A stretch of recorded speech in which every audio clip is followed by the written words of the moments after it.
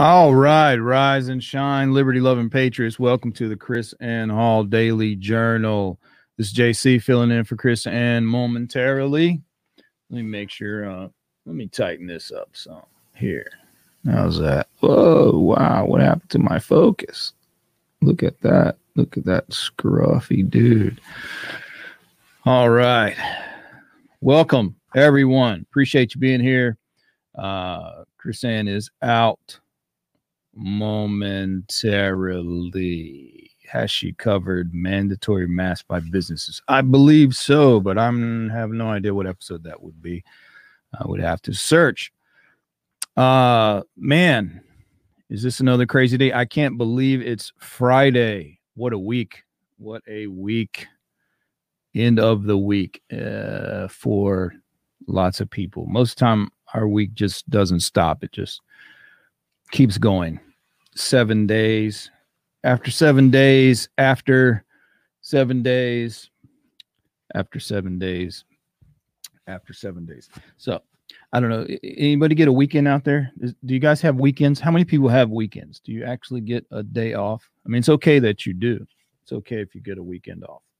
That's fine. It's like a tradition. Should I wear this sideways like that? So yeah, weekends are a tradition. So it's okay if you have a weekend. Sometimes we do. Sometimes we have a weekend. Most of the time we don't. So this weekend, I think Saturday we're going to be in Lithia, Florida. If you're there, so we'll be in Lithia. If you want to listen to Chris Ann, she'll be teaching. The location is on the calendar. If you go to chrisannhall.com, and I can just pull this up just this easily, chrisannhall.com, and you'll find the website there. If you look right at the top above all these pretty little images, you can find the calendar. Click on calendar, and you will see, voila, a calendar. And if you hover over here, for instance, here's a date coming up. You want to know, hey, what's Chris Ann doing really soon? And maybe if she'll be in my area or what have you. So hover over Saturday, this coming up Saturday, tomorrow, the 12th, and you will see an event in Lithia where she'll be 6:30 p.m. to 9 p.m. Unfortunately, I think it's a paid event. And I believe it's sold out. But just in case a spot opens up, you never know. She's on the Quite Frankly show on Monday doing an interview for those of you who watch Quite Frankly. And then Tuesday, we will be in Miramar Beach doing a presentation, 7 o'clock. Information is there. I don't think that one's sold out. She's got several radio interviews. You know, Chris Ann does a lot of radio, so you can hear her. You can hear her more than just this show. So many times. We'll be in Oregon the last week of December. I don't know if we should keep that quiet because you never know about Oregon. They're a lot like California, and maybe they're trying to lock everything down. Maybe they don't even. In fact, I know we have lots of people that hate when Chris Ann comes to Oregon. But don't forget, go to chrisannhall.com if you hadn't been there. I know some people watch on YouTube and have never actually been to the Chris Ann Hall website. But you can find a link to Liberty First University, a link to the Daily Journal, which you're listening to now. There's also a link to GodGunsLiberty.com, and then there's a link to the Unsung Heroes Project. Begin a facelift for LibertyFirstUniversity.com. Don't forget to check that out. If you're not a student at LibertyFirstUniversity.com, go there. You can sign up. You can even preview some courses. When we do our refresh here shortly, there'll be a free course for people to take just to test drive it, kick the wheels, and see how it works and see if you want to commit to that. But everybody's there, loves the stuff, loves the material. Liberty First University, very educational, helpful, set you on the right path of defending liberty in the right way with the right information, get you inspired, get you equipped, get you informed, and get you activated. So check out those websites. I'm going to take the hat off because it's bothering me. All right. I need a haircut desperately, but that's the way it is these days. So what's going on in the world? I wanted to point out a couple of things before we get to, I want to get to the main story of the new constitution that the left wants and their grand plan and grand ideas. But first, this happened. This is in Palm Beach. I think this was on the 8th. And we had some folks speaking out at their county commissioner meeting. Remember, we talk about plug in local, state and local, make your voice heard, get plugged in there, make a change at home before you make a change abroad. And we have people, man, that show up to their county commission meeting, city council, raise cane, and try to move the ball. And that's a good thing. So this happened in Palm Beach County. Check this out. Little feisty Liberty Warrior letting them have it. I just want to say that officers, you took an oath to protect and defend the Constitution. Nowhere does it say this is your enforce second laws, warning. and certainly does not say You're now to deliberately enforce interfering with executive the proceedings orders. of the Board of County The Commissioners. I'm founding asking the fathers Sheriff's called Office that to a remove press her gang. unless Mercenaries overruled who by did the 4 king's members of bidding. this board, and you're not Turner, to you are return not for a 24 king. You need to hours. start respecting. We Thank the you for I your don't know if you comment. could hear all Time that. has expired. He's trying to talk over For 24 her hours the you're whole not to return time. to this chamber, ma'am. Uh, Unfortunately, I your just time want has to say that expired. officers, you took an oath to protect and defend the Constitution. Nowhere does it say Ma'am, to this is your enforce second laws, warning. and certainly does not say You're She now said, I want to deliberately remind you, interfering you with took the an oath proceedings of the Board of County to Commissioners. support I'm and asking defend the Sheriff's Office to Constitution, not remove her enforce these unless executive overruled by orders. Sound like maybe someone who listens to the Chris Ann Hall show. And so, man, she's letting the Palm Beach County Commission have it and informing them what their actual responsibilities are. Yeah, I know a lot of people criticize, just talking and what does it do, whatever. But, they need to be put on notice. This is just part of it. They need to be put on notice. That needs not only him. Here's the thing about persuasion, activism, that sort of thing. It's not always about who you're talking to, right? That's just part of it. But it's also about the people who are listening. This encourages other people, informs other people. And there's something about seeing somebody with courage, seeing somebody stand up, somebody that's brave, right? The whole we have a word, there's a word called leader, right? That word exists for a reason. It's because there are people that lead, which implies that the folks who aren't leaders, right? It's human nature, look to another person to get out front, to stand up, to be first, to be vocal, to be courageous.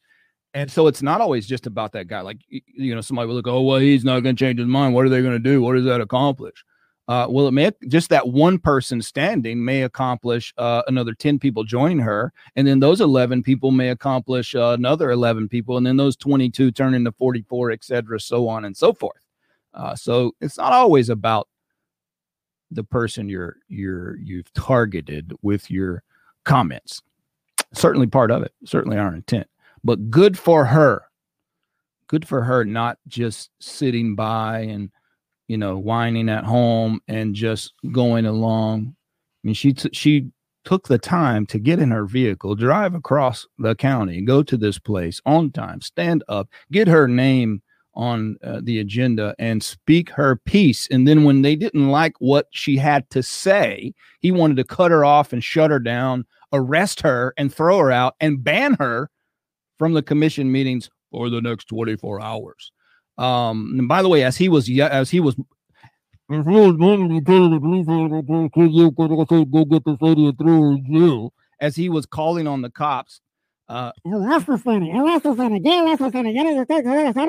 kind of idiotic meaning? All these morons are muzzled sitting in front of their microphone. You can barely understand what they're saying in the first place. And he's screaming for the cops to drag this threatening little lady out of the commission chambers.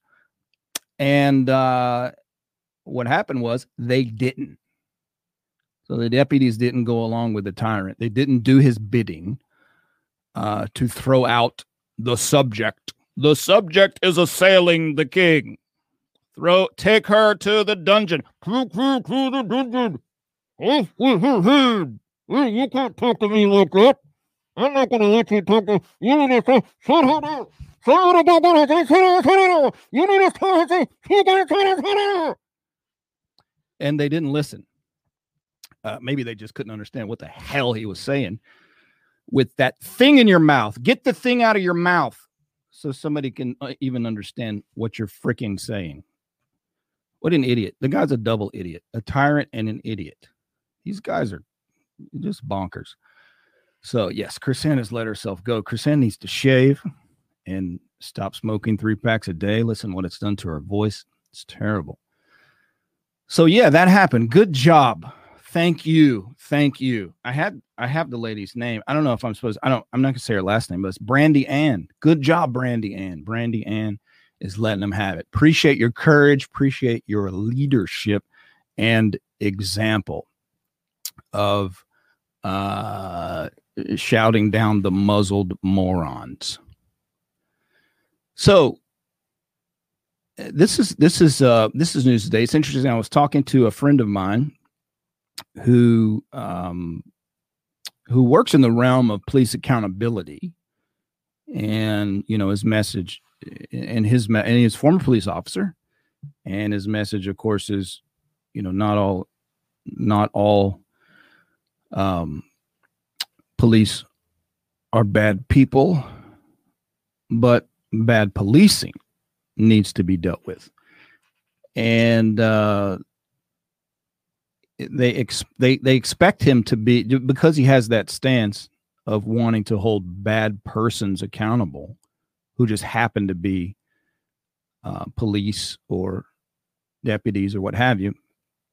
They expect him to just carry the leftist talking points and BLM talking points, and he doesn't. And he was talking about the defund movement. Defund doesn't increase accountability, is not gonna do anything about anyone breaking the rules or not following policy or procedure. It's only gonna make things worse. And then even in the black communities, when you talk to the people in the black community, they're like, no, we don't want to defund these things. We don't want to get rid of police. We just want, we want everybody, regardless of their job, to follow, to be good people and follow proper procedure. But the other side has hijacked the message. And my friend who is in this realm says that just actually makes crime shoot up and makes people less safe. Because, by the way, in most of these cities, and on top of all that, not only are they going to defund these people out here dealing with fighting crime, but then they also don't allow you to protect yourself, right? You're going to ban guns and all this sort of stuff. So that's the kind of cities they are. So Minneapolis defunding wipes $8 million from the budget. And according to statistics, shootings have doubled. Carjackings are up 331%. And 160 officers have now quit or taken leave or retired, not coming back. So the statistics don't look good for that particular solution of defunding. So that's going on, and then apparently that's becoming a common theme all across these cities where they're slashing police budgets. And we're not talking about, again, there's so many side roads in these discussions when you talk about this, because you could talk about the validity of police versus sheriff. Should there only be just a sheriff for the entire county and not this divide? And then we're not talking about smart budgeting. So when they slash a budget, because you could cut, you probably could cut a lot of waste and a lot of money from some of these budgets for various things, but we know that's not how these budgeters work. So that's not going to happen. So anyway, not good. Doesn't seem like the solution that produces solid results. So again, looking at what are apparently the numbers, doesn't look good. But who knows? That's the thing. You never know. You never know about these numbers, do you? I mean, isn't that always the thing? Who reports the numbers? So, well, it's even sort of, what's going on here?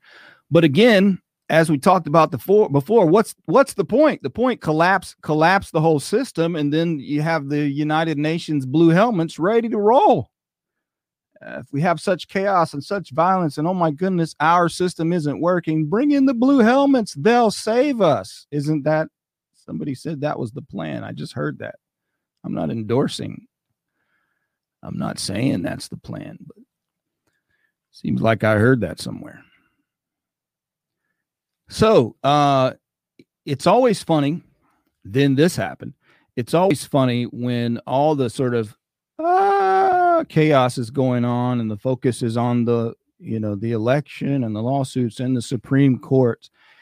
And as the news cycle is always on its sort of one story focused, one trick pony theater to watch, the bouncing ball. Pay no attention to the man behind the curtain. I always wonder what's going on. What are we missing? What did we miss? Well, one thing, the government is running out of how shall we say this? Running out of money. The government doesn't have any money. It's already run out of money a long time ago. They run out of credit. I mean, I don't even know. How do you even say this? The government. So I guess the specific way to say this is the budget deadline was coming to its expiration date, and they could not agree. And as the expiration date approaches, then they weren't allegedly allowed to spend any more money. You wouldn't be able to cut any checks. So the Senate quickly approved its, and not a budget, by the way, but approved a continuing resolution. I don't want to get into a bunch of boring parliamentary, congressional, financial, blah, blah, blah. But our legislature at the Congress, the Senate, they don't run on a budget. They don't pass budgets. They don't have a budget. They pass omnibus bills and continuing resolutions, which are both non-budgets. They're not budgets. So anywhere that you see, let's look at the article. Do they even use the word budget? After facing a series of delays, the Senate has approved a voice vote, a 1-week temporary funding measure. Don't you love the word, the massaging of language? Temporary funding measure. What is a temporary funding measure? Does that seem like a really big sort of mysterious term? You went to the back alley to get a quick loan from Guido out of the back of his van. What is a temporary funding measure? So they're trying to hide the fact from your average idiot American who has no idea that your government has no budget, has not had a budget probably for several decades. And you hear terms like omnibus bill. Where the bill now heads to the president's desk for signature, blah, blah, blah. And Bernie Sanders says he was not going to hold it up. I'm not one of the members of the Senate who shuts down, right? Does this, does that, keeps people for weekends. I don't do that. Okay, good for you. Congratulations. He's such a nice guy. I don't see I don't see the word budget. Here we go. Senator Mike Braun of Indiana said he was among the GOP members seeking a vote on his no budget, no pay bill. Okay, so here's a senator trying to actually get a budget. How about we pass a budget, since that's the constitutional thing to do? We're going to try something out. Stopgap measure, blah, blah, blah. And here it is. The legislation was passed by a majority in the House of Representatives on Wednesday. When it arrived in the Senate, it was stuck behind the National Defense Authorization Act. I'm sure everybody in the audience knows about the National Defense Authorization Act. So that is the bill that funds the troops that serves as a Trojan horse most of the time, that they shove stuff in that has nothing to do with national defense. And they really love sticking stuff in here that specifically targets your the protections of your inherent rights. So this is the National Defense Authorization Act, is where they love to shred the Constitution. It's like you could nickname the NDAA the Shredder. So the Shredder came up again. They just passed the Shredder once more, the NDAA. Oh, JC, you're anti-American. You're against the troops. You don't support the troops. That's what your conservative, uninformed conservative idiots kind of think out there. So you hear National Defense Authorization Act. Oh, this is the bill to pay the troops. And so you see like the conservatives file out of that room wherever they're programmed, and like robots. This is how we fund the troops. This is how we fund the troops. Support NDAA. NDAA is how we fund the troops. This is how we fund the troops. NDAA funds the troops. Do you not support the troops? You have to support the troops. Don't you love America? We have to pass the NDAA to support the troops. If you don't support the troops and pass the NDAA, then our troops will starve to death. They won't have the guns and bullets that they need. So that's kind of the Republican conservative talking point. When the fact of the matter is, the deep state Republicans, along with their leftist Democrat teammates, love to use the NDAA to absolutely shred the Constitution, because they know that love of war is a bipartisan emotion. Americans love war, and Americans love the troops. We love the troops. Please take our rights. We love the troops. Yes, please tell me when and where I can have free speech. We love the troops. Yes, sir. Please. Thank you. May I have another? Can you please restrict my guns? I love the troops. Can you take my due process rights? I love the troops. So that's the NDAA. So that passed by a vote right here. The defense bill passed by a vote of 84-13. Our main point in filibustering the defense authorization bill was to point out that the president should have the prerogative to end a war, not just start wars. So Rand Paul held it up for a day. Rand Paul likes to bring attention during the NDAA stuff, because Rand Paul seems one of the few that understand that this bill is so often used as a Trojan horse, and the warmongering Republicans and warmongering Democrats hide behind the flag and patriotism and love of the troops to destroy your rights. So I know that's just hard for some folks to even, people can't separate them. Like most people can't separate that, especially conservatives. It blows a fuse, because they only, like, you can only say, I love the troops. And then there can't be anything, if you love the troops, then you must support funding the troops. No, but they hide evil stuff in the funding bill. I love the troops. No, but there's stuff in the bill to pay the troops. They want to be able to lock you up without a trial forever. I love the troops. So, it's hard. It's just sometimes hard to talk to people about that topic. I don't know. No COVID plan, McConnell says. Apparently, I don't know. But here's an update. Let me give you an update on the Texas lawsuit in the Supreme Court. And the update is that there is no update, actually. Basically, the bottom line, the last I heard, and I'll give you a little place you can go and follow. One I like to follow is SCOTUS blog. So if you're on Twitter or somewhere, but you can go to scotusblog.com, or you can follow them on Twitter.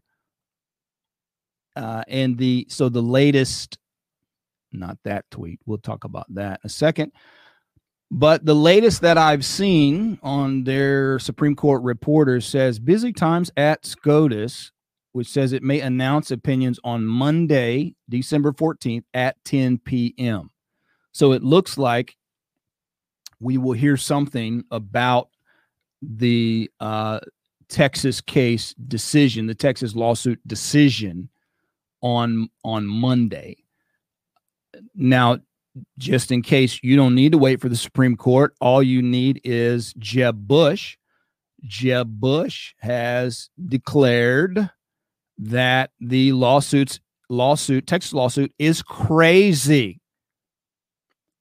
So he says it will be killed on arrival. Why are smart people advancing this notion? Let it go. The election is over.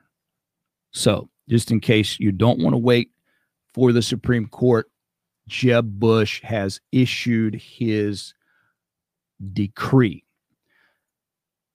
So there you go. That's the update on the Texas lawsuit. So I'm not going to, what more can we say about that? Although I do want to talk about this. Speaking of SCOTUS blog, because there's some hacks at SCOTUS blog, but they're right there in there. They're right in there at the Supreme Court, and tracking it. So when you want, somewhat timely stuff and you know what's going on right away, they're it's a good thing to track. But there's some hacks there, and these people who can't again, like I guess I wigged out on the last episode, they can't separate their anti-Trump bent from their principles, if they have any. And so here's this guy. If you look at the SCOTUS blog tweet, the actual top tweet is, we haven't issued a what did they call it? An opinion piece, an op-ed in, I don't know, however many years. And it's this one. So Tom Goldstein says, this is a Harvard law professor. He says, don't just deny Texas original action, decimate it, destroy it. So he wants the Supreme Court to send a message. And here, let's go to blah, blah, blah, blah, blah, third paragraph. This is sort of the heart of it, which is the thing again, is what Chris Ann was talking about. The justice's decision, he says, whether to do that is just slam it down and say why and rip everybody a new one, for this extraordinary, dangerous moment for our democracy. President Donald Trump, other supportive Republicans, and aligned commentators have firmly convinced many tens of millions of people that the 2020 presidential election was stolen. If that view continues to take hold, it threatens not only our national politics for the next 4 years, but the public's basic faith in elections of all types that are the foundations of our society. He says every once in a long while, the court needs to invest some of its accumulated capital in issuing judgments that are not only legally right, but also respond to imminent tangible threats to the nation. That is particularly appropriate when, as here, the court finds itself being used as a tool to actively undermine faith in our democratic institutions, including by the member of the court's bar, on whom the justices depend to act more responsibly. So notice how he frames it. So he talks about that the public's view that the electoral process is not secure. This is going to undermine faith in our elections and the foundations of our society. And then the court needs to make its decision based on, that potential damage. Couple things he gets wrong here. One, that's not an illegal analysis of the lawsuit. Right? So you're talking about undermining the faith. Okay. So the basis of a legal judgment can't mean, you know what? I think I need to decide this case a certain way, because if I go one way, then it's really going to bother people. It's really going to upset people. It's really going to be upsetting. Okay. The facts are the facts. Again, that's what they have to, that's, what a court looking at facts have to decide on. And in this case, a court looking at the law. So here's the thing. It's about the particular states not following the state law. We explained this on yesterday's show. Go back and listen to that if you don't understand. But the particular states did not follow the Constitution. Well, actually, they did follow the Constitution in the sense that they passed laws saying how the election should be conducted.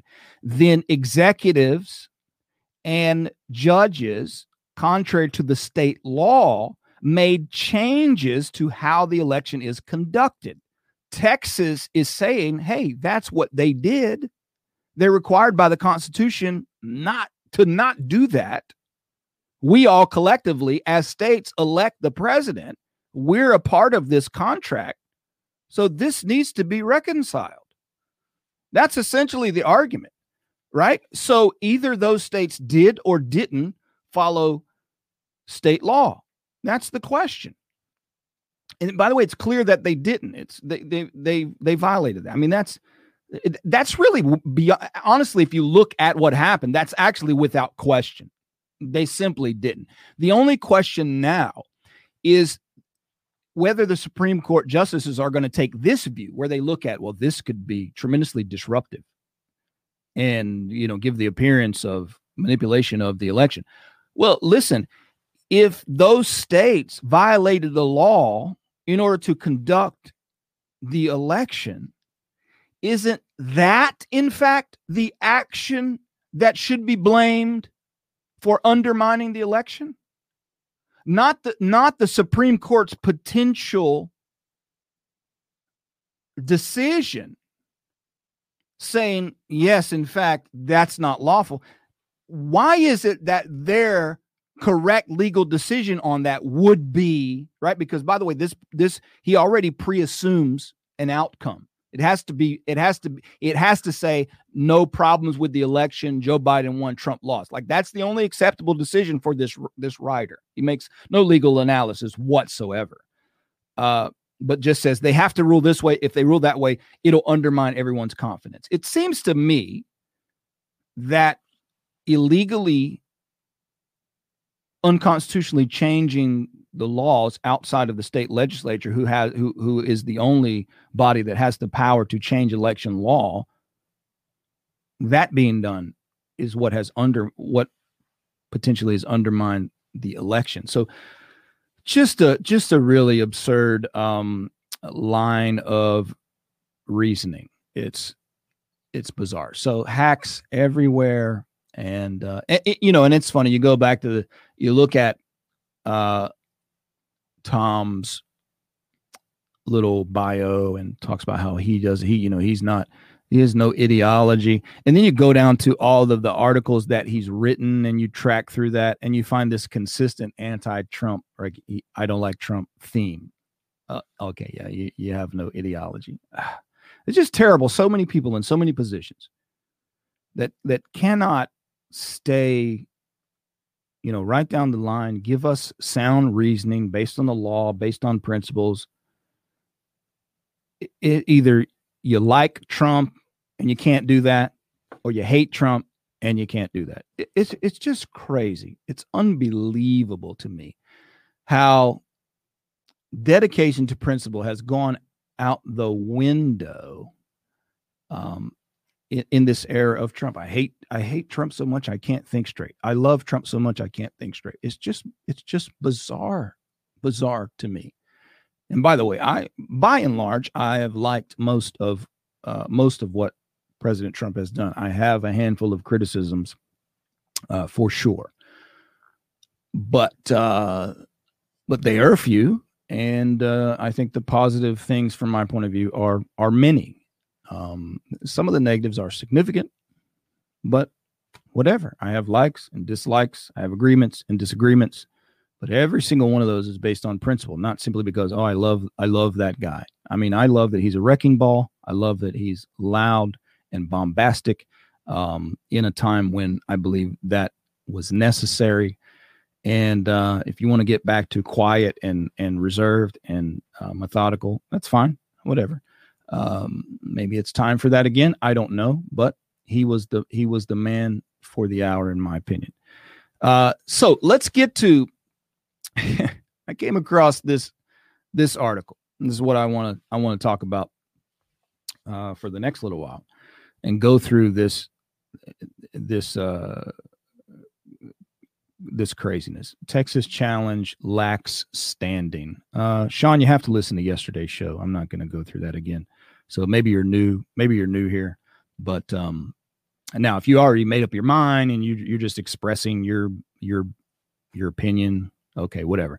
But if you actually want to learn whether or not maybe there's another side to that, then I recommend listening to yesterday's show. And then if you think that, if that explanation is hogwash, that's fine. But I would suggest actually listening to the argument first, and then you can make up your mind and say why that Texas has no standing. So anyway, this is an interesting article, comes out of Salon. And here's the headline. The U.S. Constitution is hopelessly outdated. It's time to re-envision it. So I was very interested when I saw this. I thought, okay, let's hear why it's outdated. They say Americans view the Constitution as a sacred text, even as its flaws are becoming more glaring. So what are those flaws? Thank you, Donovan Jewett. George Washington's letter to Brian Fairfax. The crisis has arrived when we must assert our rights or submit to every imposition that can be heaped upon us. We may have arrived again. And that is definitely possibly true. So what are the flaws? Let's look at the flaws. It's flawed, and we have a lot of crises, deep crises, and so let's look at this expert analysis of the flaws in the U.S. Constitution. You ready? So, number one, the electoral crisis would not have occurred if the presidential winner was based on the popular vote instead of the electoral college. Electoral crisis would not have occurred if the presidential winner was based on the popular vote instead of the electoral college. Now, probably that statement as stated is probably true. There would be no crisis if we elected the president on the basis of popular vote rather than according to the design of electoral college, which gives 100 representatives representing the Senate, 100 electors representing the Senate, 435 electors representing the whatchamacallit, House of Representatives, and then I think 3 from the District of Columbia. But so yeah, we might have avoided that crisis. But the thing is, then you would be absolutely ruled by the urban centers in America, and they've already told you what they're going to do if they can make that happen. Not going to spend a lot of time on that. Notice they had to throw in an institution born of slavery. So we got to put the straw man argument in there just to give that emotional impact and slander the electoral college system by tying it to slavery. Notice that, so the rest of them get really ridiculous. The human impact of the pandemic would be less severe if, watch this, healthcare, food, housing, and income were deemed inalienable constitutional rights. Healthcare, food, housing, and income. So the new constitution that these two idiots with their foundation we'll talk about want to create guarantees food, guarantees housing, guarantees income, guarantees healthcare, which, by the way, sounds like a slave plantation. It's interesting that they brought in the issue of slavery. That actually sounds like a slave plantation. So you own all the people, and therefore you have to take care of them like they were your property. You imagine that? So they want all of you out there who are productive to ensure that, well, not to ensure, but they want to take your money to buy food for everybody, to make sure everybody has food. They want to take your money to buy everybody a house. They want to give everybody a paycheck, take your money to make sure they have a basic, what do they call that? Sort of the basic minimum income, universal minimum income, and the guaranteed healthcare that we've been working on. Now, it's fascinating. I taught at River University today. River School of Government was teaching socialism under the microscope course, and we looked a little bit. We talked a little bit about the Pareto distribution. Jordan Peterson, Dr. Jordan Peterson, you can go look at that. He talks about that, and you see the curve of productivity, where that something like 10% of the population is productive, and the rest are not, and the 10% end up producing most of the things and what have you, and just a natural distribution. And the socialist so it goes like this. So it's not a normal bell curve. It's like this. And so you end up with most of the people over here having less, and then a few people over here having more. The socialist wants to level that, right? So want to level that thing. So what inherent in that is lowering the upper level of wealth, right? Lowering that level of production, right? So socialism is an equality of poverty. And so then you're continue to take from the producers to spread this out. As that system continues, right? You continue to take. So you've drawn down that level of earning. It's going to continue to go down until you run out of money to take, because you can't keep expanding and investing and earning if you continue to take the money away from over here and level that out until it totally collapses. So that's what they want. That's the kind of constitution they want, is pure Marxist garbage. And by the way, but the thing is, the Constitution is flawed, right? And this is tied to the pandemic. So the fact that the Constitution, I was trying to follow the logic. The fact that the Constitution doesn't give free healthcare, food, housing, and income determines whether a virus makes someone sick and how many get sick. I don't know. I can't quite make the connection there. Notice this: declining public trust in government, political situation caused by candidates being more beholden to wealthy funders than voters, is due to the Supreme Court ruling that political money in elections is First Amendment protected speech. Again, we're talking about flaws in the Constitution. All right. That's nowhere in the Constitution. That has nothing to do with the Constitution. So I don't know what, excuse me. I don't see where, excuse me. How is that a flaw? How is that a flaw in the Constitution? In that candidates are beholden to money. I think that has to do with ethics, morality, human nature. Human nature.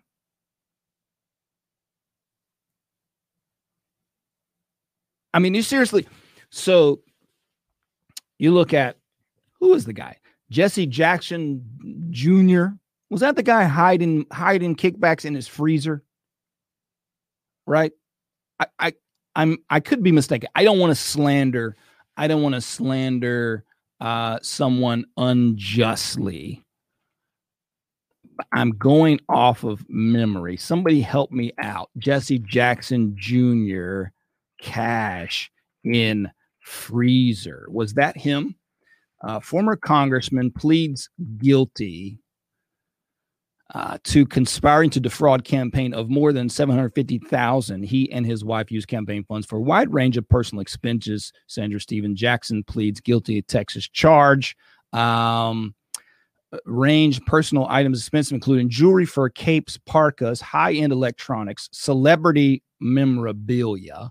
I'm reading from the U.S. Attorney's Office summary of the case in the U.S. Attorney in D.C. Jackson residence, blah blah blah. So here's all this embezzlement and misuse of funds, et cetera, et cetera. And so the smart guys here in this article are suggesting that the reason Jesse Jackson Jr. stole all this money is because the Constitution didn't tell him he couldn't. If it weren't for the silence of the Constitution, Jesse Jackson Jr. would not have stolen $750,000. Okay, so interesting hypothetical, but once again, there's nothing in the Constitution that told Mr. Jesse Jackson Jr. that stealing $750,000, being beholden more to the money than the voters. Nowhere in the Constitution said, hey, Mr. Jackson, hey, Junior, it's okay if you rob your donors. That's just fine. That's Article 27, Section 3.5 of the U.S. Constitution that says you can rob your donors. If it wasn't for that pesky, outdated, and flawed Constitution, Jesse Jackson Jr. would be an upstanding young man. Okay, next. Here we are again about this corporate influence in federal politics. Includes disproportionate receipts of CARES Act funds by large corporations. Rules let corporations get away with not having to list toxic chemicals on food labels would have to be impossible if the courts didn't grant multiple constitutional rights over decades to corporate entities. Again, it's not the Constitution. It's the courts. And I would say more clearly, the courts not following the Constitution. The Constitution is not your problem here. It's people not following the Constitution, the people not following constitutional principles. What else do we have? The social justice crisis of ongoing police brutality against people of color and mistreatment of immigrants on our border would not have happened. I have a hard time getting to this. This is my favorite, actually. Would not have happened. Get this. Would not have happened if we the people line in the Constitution actually included all people.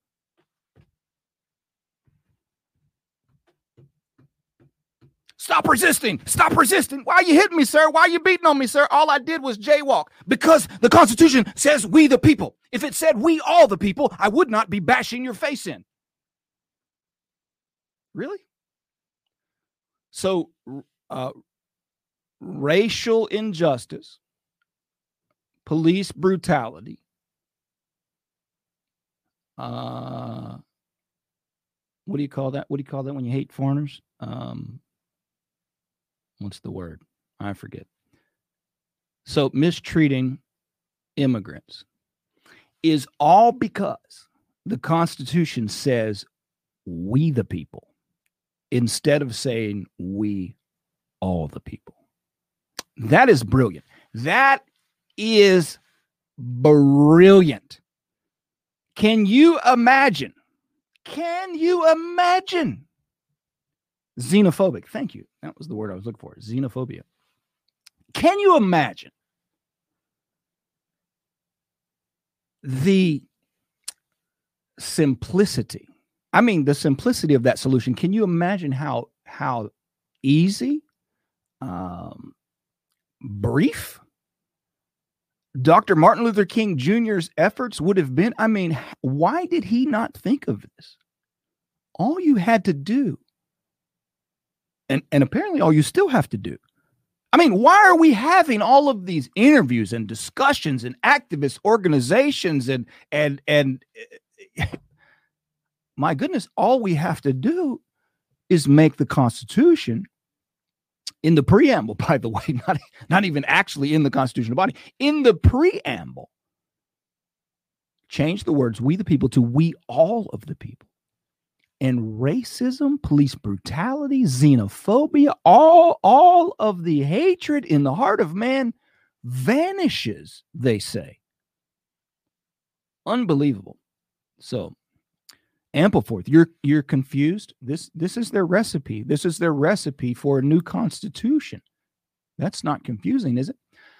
Here's another flaw, they say, in the Constitution. The flaw in the Constitution: Supreme Court nomination of Amy Coney Barrett would have been less contentious if the Supreme Court justices weren't constitutionally appointed for life and had not granted themselves the ultimate power of judicial review to review any legislative or executive action. So, again, neither of those things are part of the Constitution. Neither of those are in the Constitution. Supreme Court justices are appointed on terms of good behavior. They don't serve for life, no matter what they do. They serve for life because we don't do anything about their bad behavior. That's why they end up serving for life. And the ultimate power of judicial review, that's also not in the Constitution. And even as the statement says, they gave themselves that power. It didn't come from the Constitution.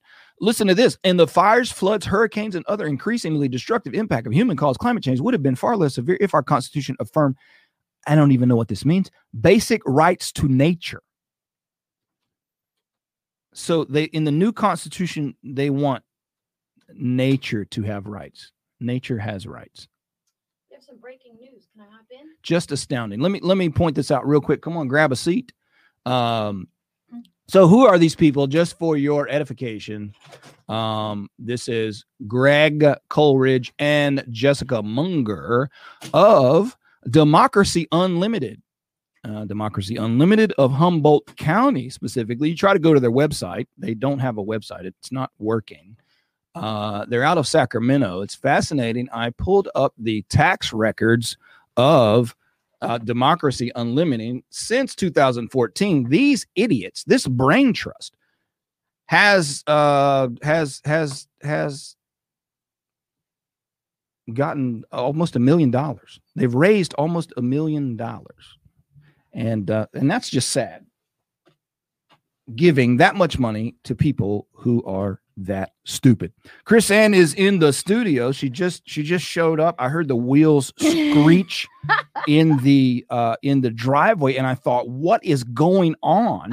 And then there was a sound of somebody kicking the front door open and running down the hall, and she burst into the studio and says she has breaking news. So the Supreme Court has denied Texas' motion for leave to file a bill of complaint due to, are you ready? Lack of standing? Lack of standing. Lack of standing. Article 3 of the Constitution. Texas has not demonstrated a judicially cognizable interest in the manner which another state conducts its elections. All other pending motions are dismissed as moot. Statement of Justice Alito, with whom Justice Thomas joins.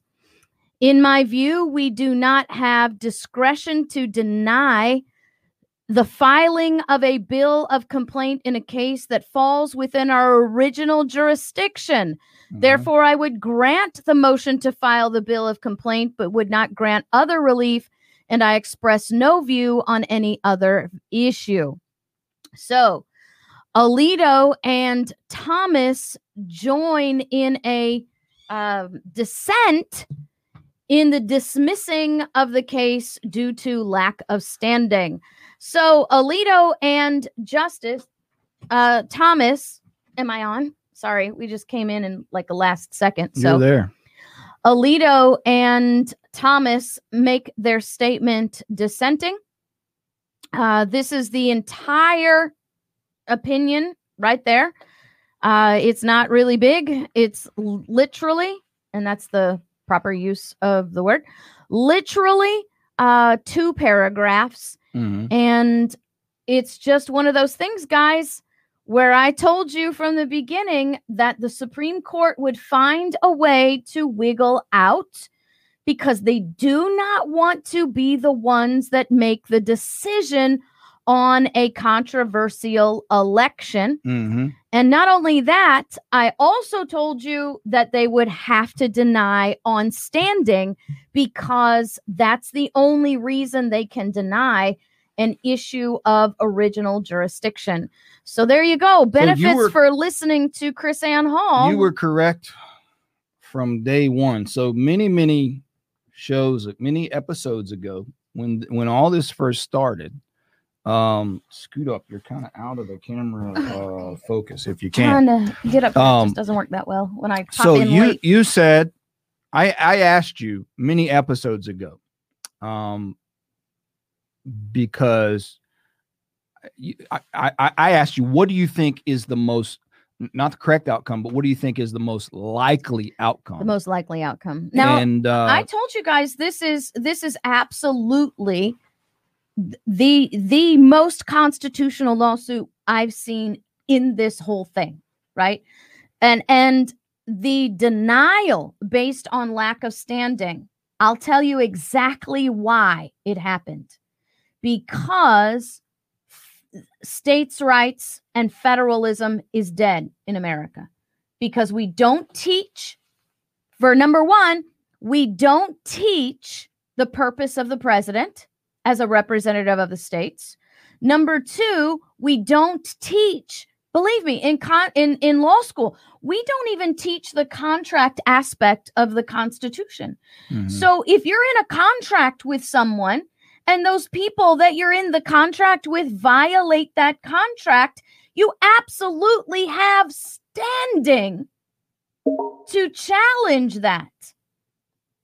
And so the problem becomes the fact that we don't teach this stuff properly. And number two, the people don't know it either. And so somebody said, do you think they just took your advice, KrisAnne?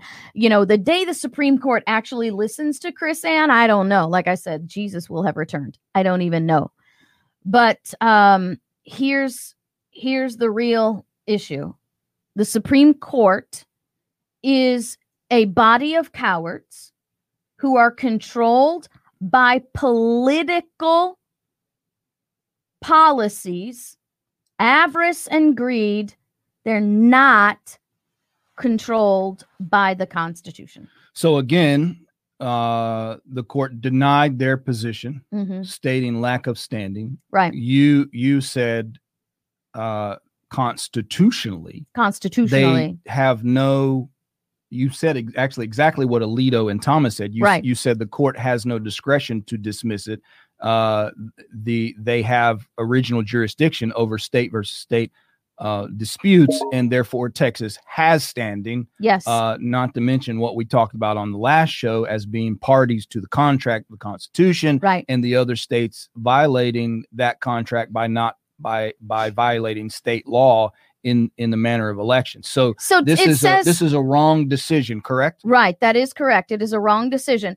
They said Texas has not demonstrated a judicially cognizable interest in the manner in which another state conducts its election. That is absolutely a false statement by this court.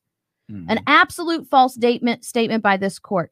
Texas, by the very nature of being in the contract with these other states, being in the position that this follows the Constitution. The Constitution declares that the president is a representative of the states, and the states select the president.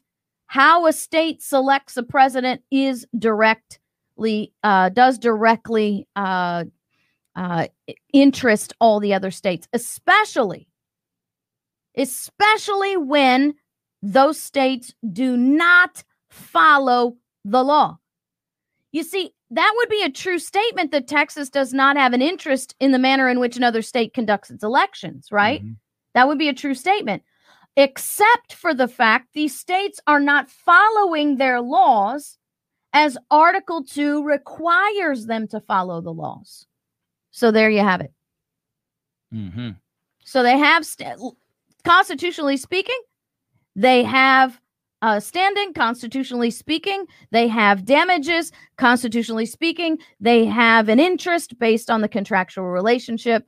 And I agree with Thomas and Alito that there is absolutely no reason to deny this case at this point. They haven't even heard the facts of the case. There's been no arguments here. Mm-hmm. They have no grounds to deny this case. So what is the remedy? Again, don't mean to repeat myself, but the remedy, as it always is state and local. You've got to fix this at the state level. And it's also, JC, if I can just drop in here, because I know it's Friday and we got to get off. But what we have to understand here, we've had bad presidents before. We've had bad issues before. We don't have to worry about this. I mean, this is not the end of the world. We have time to fix this. All right. Got to go, guys. We'll talk about that next time. See ya.